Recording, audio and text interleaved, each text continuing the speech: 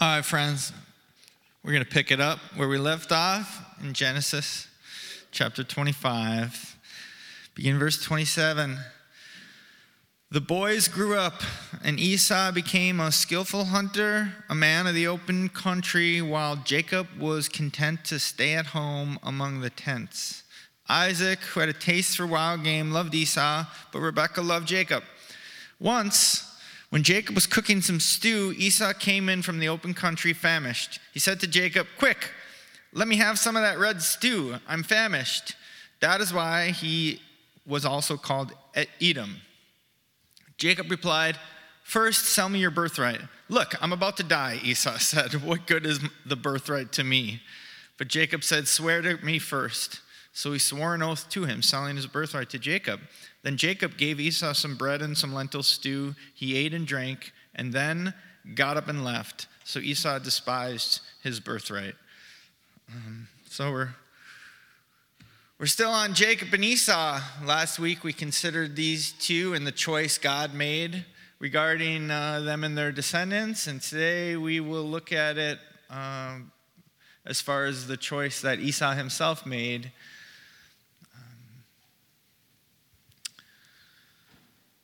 Esau in the Bible here, and as you're going to see in the New Testament, is what we would call a cautionary tale. Cautionary tale. I suppose you know what that is. We've been hearing these since we were kids. The most well-known, probably the most well-known, most famous fairy tale in the English language is Little Red Riding Hood. It's a cautionary tale. When it comes to cautionary tales, they're scary, you know. They're supposed to be scary, you know, they're supposed to scare you. But I have noticed that as of late, we don't have much of a taste, a palate, an interest in those sorts of things. Case in point with Little Red Riding Hood, something I discovered this week. So you know the story. As it turns out, Little Red Riding Hood is not only in the English language. Actually, we stole it. I asked Jephte down the hall, "Hey, Jephte, do you guys have Little Red Riding Hood in French?" "Ah, oui, Le Petit Chaperon Rouge." Something like that, Le Petit Chaperon Rouge. As I found out, that's the original. Published in 1697 by Charles Perrault. Well, you know the story. You think you know it. It's a cautionary tale. Little Red, her mom says, "Little Red, go bring this to Grandma, but stay on the path. Don't get off the path."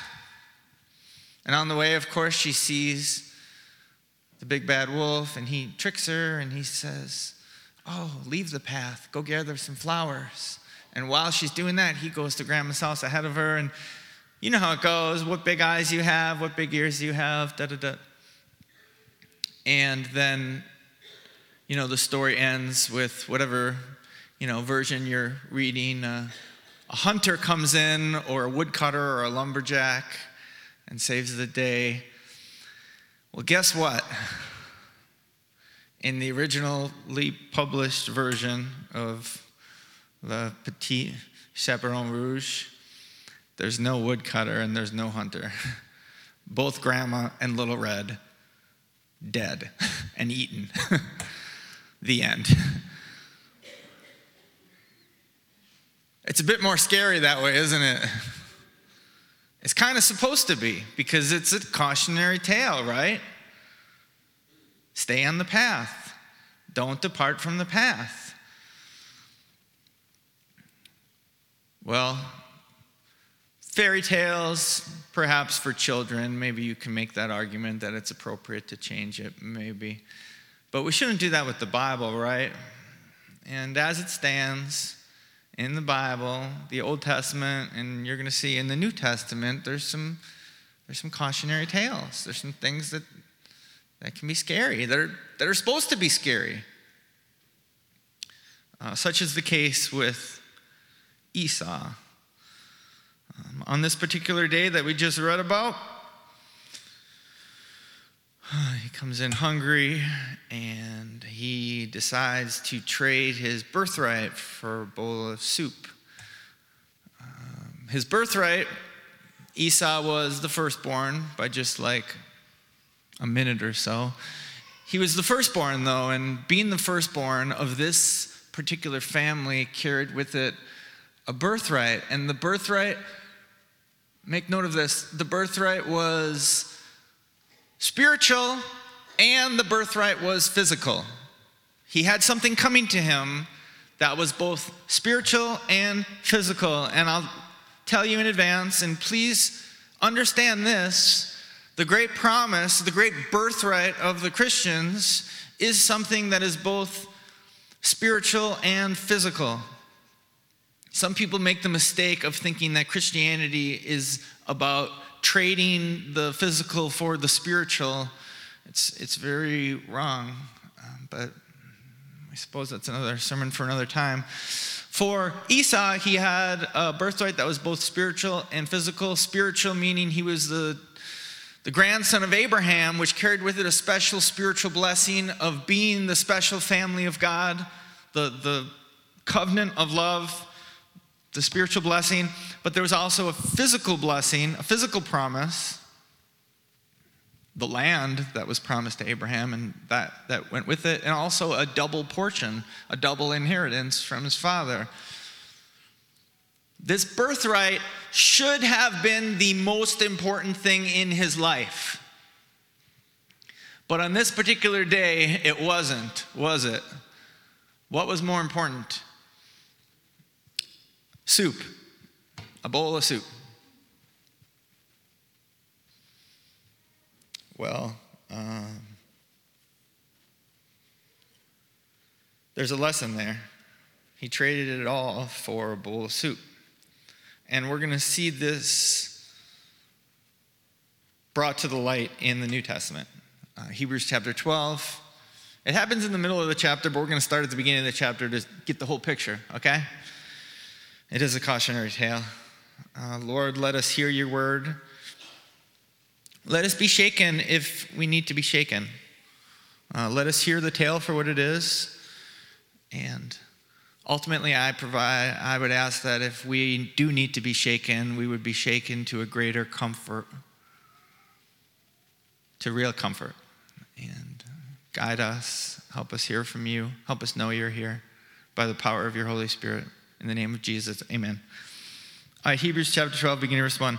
Therefore, since we are surrounded by such a great cloud of witnesses, let us throw off everything that hinders and the sin that so easily entangles, and let us run with perseverance the race marked out for us, fixing our eyes on Jesus, the pioneer and perfecter of faith.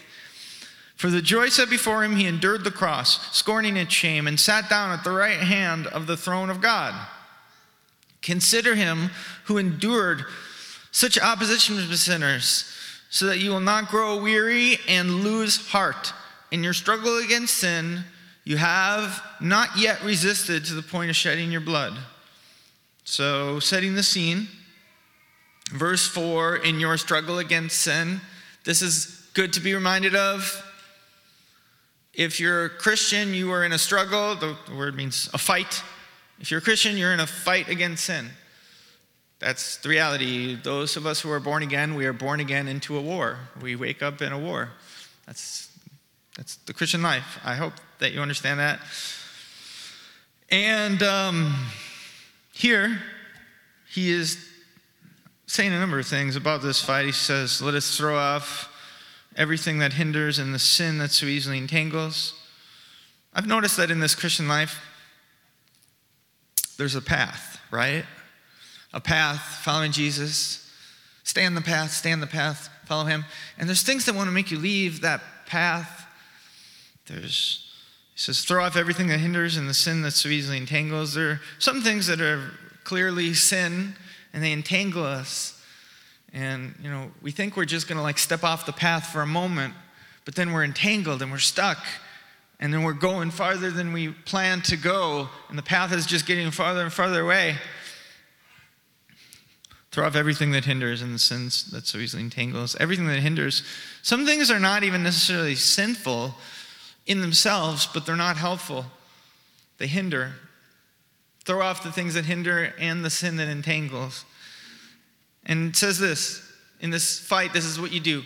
Fix your eyes on Jesus. He's our example. And how Jesus endured suffering, because Jesus endured great suffering. We see here, very important, we see here how he endured the suffering. What did he do? This is an example for us. It says that for the joy set before him, he endured the cross. For the joy set before him, the joy of Jesus. And his joy also was a spiritual and a physical joy. The promise. He kept his eyes on it. That would be the most important thing for him. He was willing to suffer for it because he kept his eyes on that which was most important. This is how we stay on the path. We're going to see this expanded upon as we keep going. Verse 5. And have you completely forgotten this word of encouragement that addresses you as a father addresses his son? It says, my son, do not make light of the Lord's discipline and do not lose heart when he rebukes you, because the Lord disciplines the one he loves and he chastens everyone he accepts as his son. Endure hardship as discipline. God is treating you as his children. For what children are not disciplined by their father? If you are not disciplined and everyone undergoes discipline, then you are not legitimate, not true sons and daughters at all. Moreover, we have all had human fathers who disciplined us, and we respected them for it. How much more should we submit to the Father of spirits and live? They disciplined us for a little while as they thought best, but God disciplines us for our good, in order that we may share in his holiness. No discipline seems pleasant at the time, but painful. Later on, however, it produces a harvest of righteousness and peace for those who have been trained by it. So, here he says, endure hardship. Jesus endured hardship, and the way that he endured, the way that he stayed on the path was he kept his eyes on the joy instead of on the hardship. He kept focusing. And he says, you too, endure hardship. And I want you to know that this is very much connected with our struggle against sin. And I'll try to explain that. Endure hardship. Have you heard that the Christian life is hard? Have I told you that? I've told you that. Maybe you didn't hear.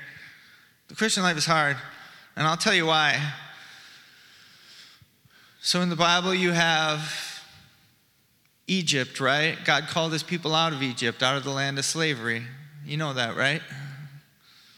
It's a picture of us getting called out of a life of sin. God called his people in the Exodus out of Egypt, out of the land of slavery, and he called them to the promised land, the land of promise, the land flowing with milk and honey, a place of spiritual and physical joy. But in order to get from the land of slavery to the land of promise, what did they have to do? What did they have to cross? Well, the Red Sea, yeah. But after that, the dreadful wilderness. Going from the land of slavery to the land of promise, they had to pass through the dreadful wilderness. 1 Thessalonians chapter 3, verse 4, New Testament. When we were with you, we kept telling you that we were going to suffer hardships.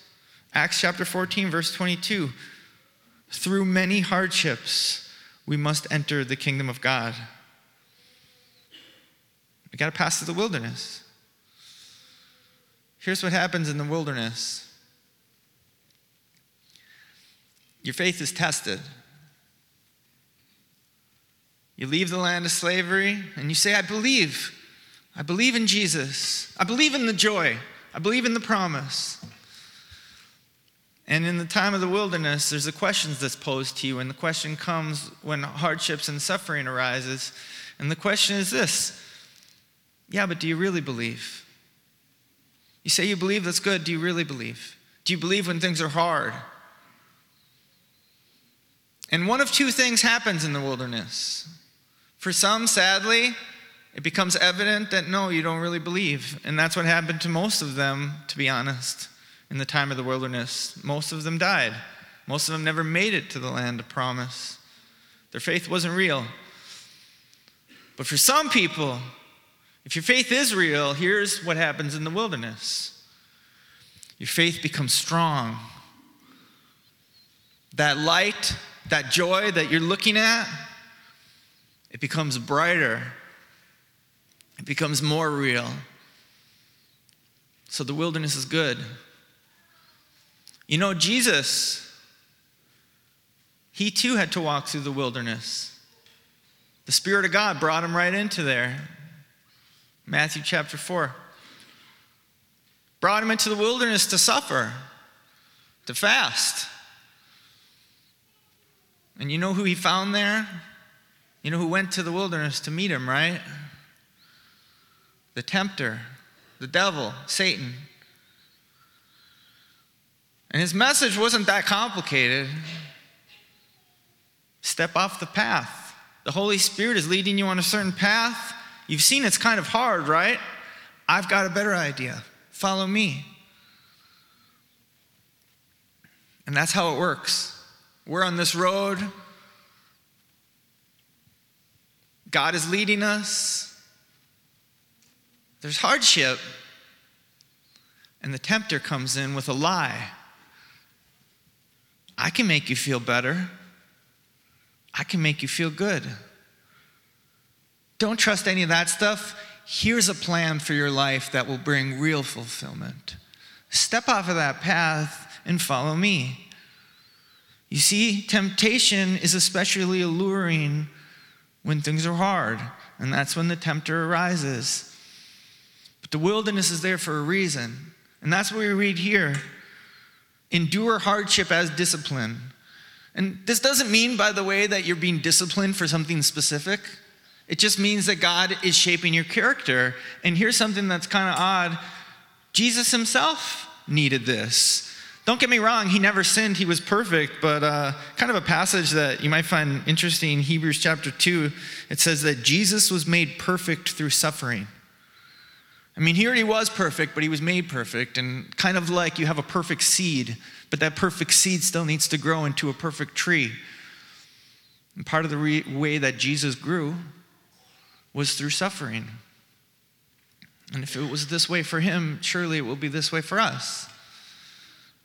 In order to get to the land of promise, the land flowing with milk and honey, the land of physical and spiritual blessing, joy, we got to pass through the dreadful wilderness. And the way that we survive, one of the key things to do is to know that this is here for our good. That's what we read here. This is here. These hardships are here because God loves us and he knows what's good for us. So this is just the Christian life summarized. I tell people so often. So much of the Christian life is in this world, feeling hardship, feeling pain, seeing the temptation that says, leave the path and follow me, but instead saying, God is faithful. He's going to take care of me. He's going to keep his promise. This is something that is interesting. The wilderness Jesus passed through afterwards. Do you know what happened? After 40 days of suffering and saying no to the temptations, you know what happened? You read this, I think it's verse 11 in chapter 4 of Matthew. Angels showed up. Angels showed up to minister to him. I don't know what that specifically means, but I can guarantee they brought comfort. They made him feel good after 40 days of feeling bad.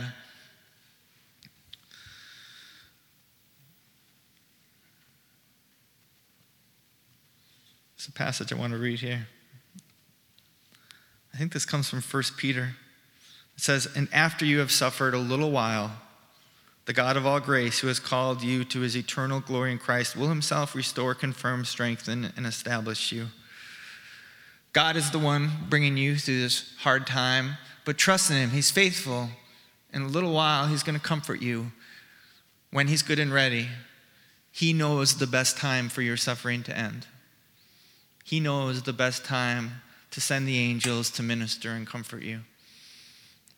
He's doing this for your good. So, verse 12, therefore strengthen your feeble arms and weak knees, make level paths for your feet, so that the lame may not be disabled, but rather healed. Here it's saying strengthen yourself. Well, how do I do that? How do I strengthen myself when I'm feeling weak? I was reminded when I was reading this of Isaiah chapter 50. This is a prophecy about Jesus. It says, they're mocking him, they're spitting on him, they're beating him. But it says that what he did was he set his face like flint. I will not be ashamed. Set your face like flint. What that means is it's really what we already read. Yeah, they're beating him, spitting on him, mocking him. But I'm not paying attention to that. There's suffering, there's hardship, but I'm not going to look at that. Instead, I'm going to set my face like flint. On what? On Jerusalem, on the promise, on the joy. For the joy set before him, he endured the cross. That is how we strengthen ourselves. Stop looking at the suffering, stop looking at the affliction. Look at the promise, consider the promise, meditate on the promise. Think about what God has in store for us, the things that he's promised us. And by the Holy Spirit, taste it. Taste it. It's close. The kingdom of God is at hand. Do you know what that means? It's near. It's close. Repent, meaning turn. You've wandered off the path, get back on the path. Why? Because it's soon. It's at hand. It's close. Pleasure is forevermore.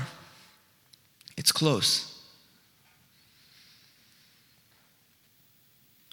Verse 14, make every effort to live in peace with everyone and to be holy. Without holiness, no one will see the Lord. See to it that no one falls short of the grace of God, and that no bitter root grows up to cause trouble and defile many. See that no one is sexually immoral or is godless like Esau, who for a single meal sold his inheritance rights as the oldest son. Afterward, as you know, when he wanted to inherit this blessing, he was rejected, even though he sought the blessing with tears. He could not change what had been done. That happens a couple chapters later in Genesis. We read something, and it's supposed to catch our attention. When Esau sees that the blessing is not his, it says he cried out with a loud and bitter cry. But it was too late.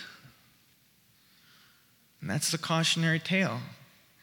He sold it all for a bowl of soup, and then the soup was gone. And the lesson for us is we have a life here, right? How long are you going to live? You don't know. Maybe 80 years, maybe 100. You got that over here. And there's a promise over there. And that promise is fullness of joy. Pleasures forevermore, forevermore, forevermore. Physical pleasures, spiritual pleasures, forever. 80, 100 years. Do you know what it amounts to? One bowl of soup. And maybe it's good soup. Maybe it's wonderful soup. But eventually it's going to be gone. And when it's gone, it's not coming back. Don't be like Esau and live for that.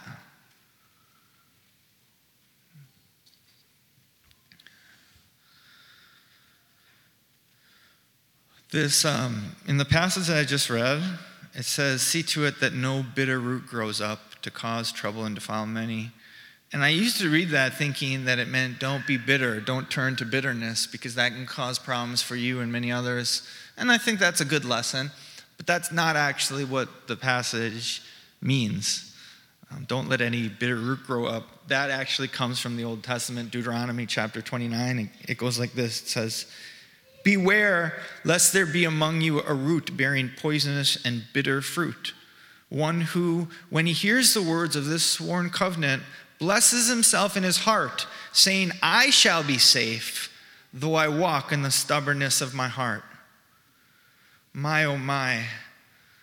That's the cautionary tale. That's the warning. To hear God's word and to say, I'm going to be safe. I'm going to be safe even while I'm walking in the stubbornness of my heart.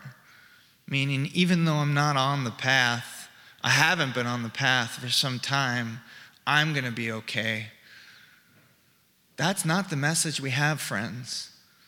The message we have is stay on the path with a Savior who's going to care for you and who's going to take care of you and who's going to live through you.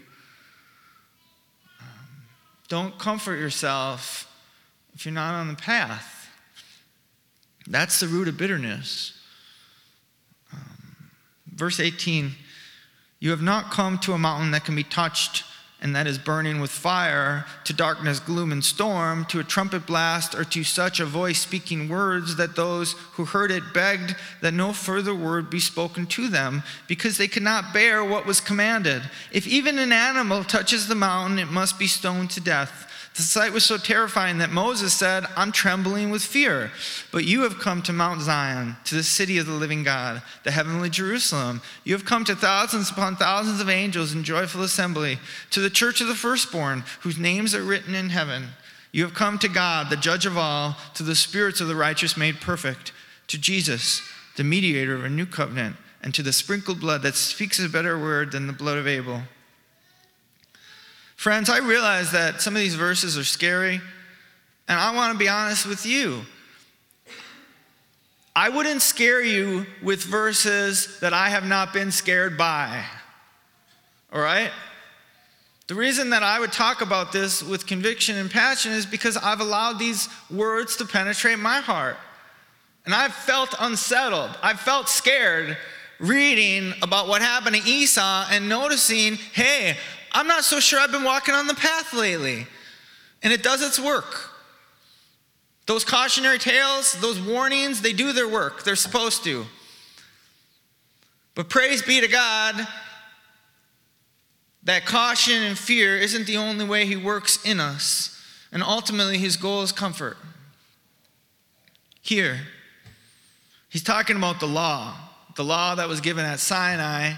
And he said, they were afraid, right? They were afraid. The people who heard that law was afraid. But that's not the kind of fear that we should have. Because the fear they had was, this is a holy mountain, and if you touch it, you're going to die. So stand back. God's holy, you're not. Stand back. That was the message they heard. And here it says, that's not what we've come to. We've not come to Mount Sinai, but we've come to Mount Zion. And here, we have Jesus, the mediator of a new covenant. And it speaks a better word than the blood of Abel. His blood speaks a better word. And if you don't know what that's talking about, go back and read about the blood of Abel. Because the blood of Abel spoke. The blood of Abel cried out. It cried out to God. And what it cried out for was justice and vengeance. Justice and vengeance. That's what the blood cried out for. But the blood of Jesus doesn't cry out like that, does it? The blood of Jesus cries out for forgiveness and redemption. And here we have a Savior. At Mount Sinai, the message was, you're a sinner, so you better stand back. The message we have is, we have a Savior. So by all means, come. You must come. Come to him. Come to him by faith. Come to him, O sinner. Come. Believe in him. Which simply means to confess in your heart to God that you're a sinner that needs salvation, and ask for his forgiveness. Ask for him to change you. Ask for him to keep you on that path as your feet are so prone to wander, as all of us carry in us this body of flesh. Prone to wander, Lord, I feel it.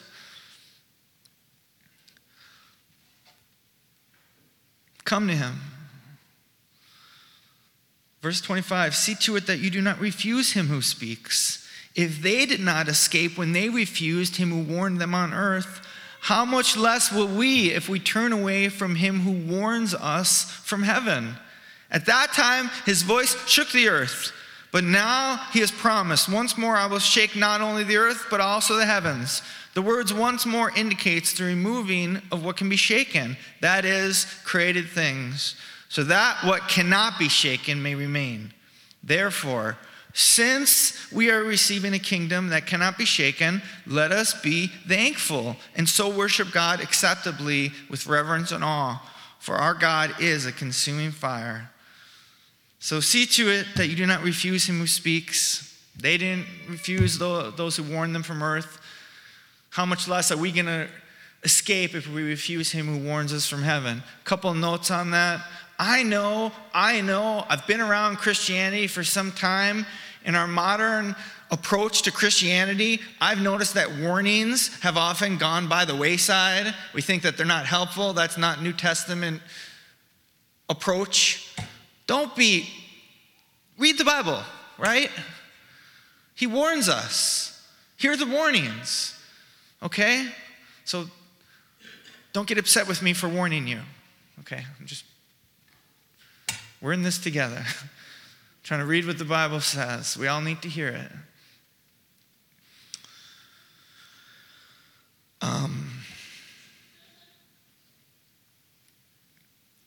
He who warns us from heaven. I just want to say what I think this means. So I'm here. I'm just a person, right? I'm just a person reading the Word of God, and you're hearing it, just the voice of a man. But are you hearing anything else? If you listen, are you hearing anything else? Jesus said that the Holy Spirit would come and he would convict the world regarding sin, righteousness, and judgment. If my voice is the only voice you're hearing, then you're not listening close enough. Because there's another voice through mine that is speaking. The voice of him who is in heaven, warning us. And the warning is, get back on the path. Don't pretend in your Christianity, because that's ultimately what the warning is about. Hearing the word of God and comforting yourself, saying, I'm going to be safe, even though I'm walking in the stubbornness of my heart. And the way that we return to the path. Verse 28, therefore, since we are receiving a kingdom that cannot be shaken, this is why and this is how. Set your focus on that kingdom. Whatever you're following is not worth it. It's only a bowl of soup. What we have is a kingdom at hand. Physical and spiritual. Spiritual meaning we're going to know him. We're going to know his love as part of his family forever and ever. We're going to know this love. Physical. If you haven't read, the streets are made of gold and the food is good. It doesn't say that specifically. But it says that on day one there's a feast. I'm a chef. I like to cook. I suspect that the food's going to be better. It's going to be better than what Esau ate. I promise you that. Every day for all eternity, the food we eat will be better than that bowl of soup. And so, because it's so close, because it's at hand,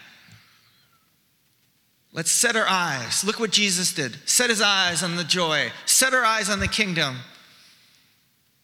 Whatever it is, it's not worth it. Life's hard right now. Yeah, there's trials, granted. Not for very long. Angels are going to comfort me as they did for Jesus. God's going to lift me up when he's good and ready. And for now, this pain is for my good. It's going to be worth it. Joy, it's close. The kingdom of God is at hand. Father God, help us see this truth, know this truth. As we come up for communion in a little bit, Lord, let us come as people who are coming to a Savior. saying, live through me.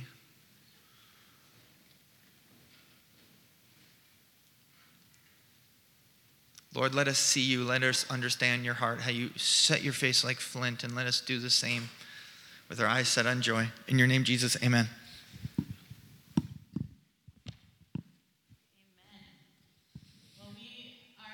Over time because we had to celebrate Ryan so much. So we're going to do 2 questions. I'm making the... 2 questions. Let's do it. So if you have a question in the room, raise your hand and we'll have a microphone coming around to you. Otherwise, we'll see if we have any questions on our text line. And if you would like to text a question, the number's on the screen. I assume it is. Yes, it is. Any questions in the room? All right, we have one down here.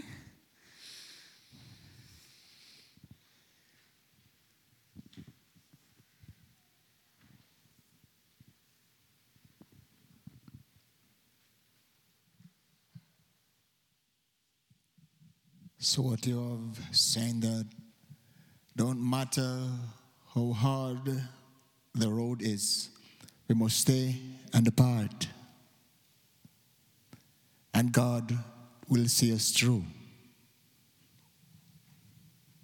That's it, my friend. That's it.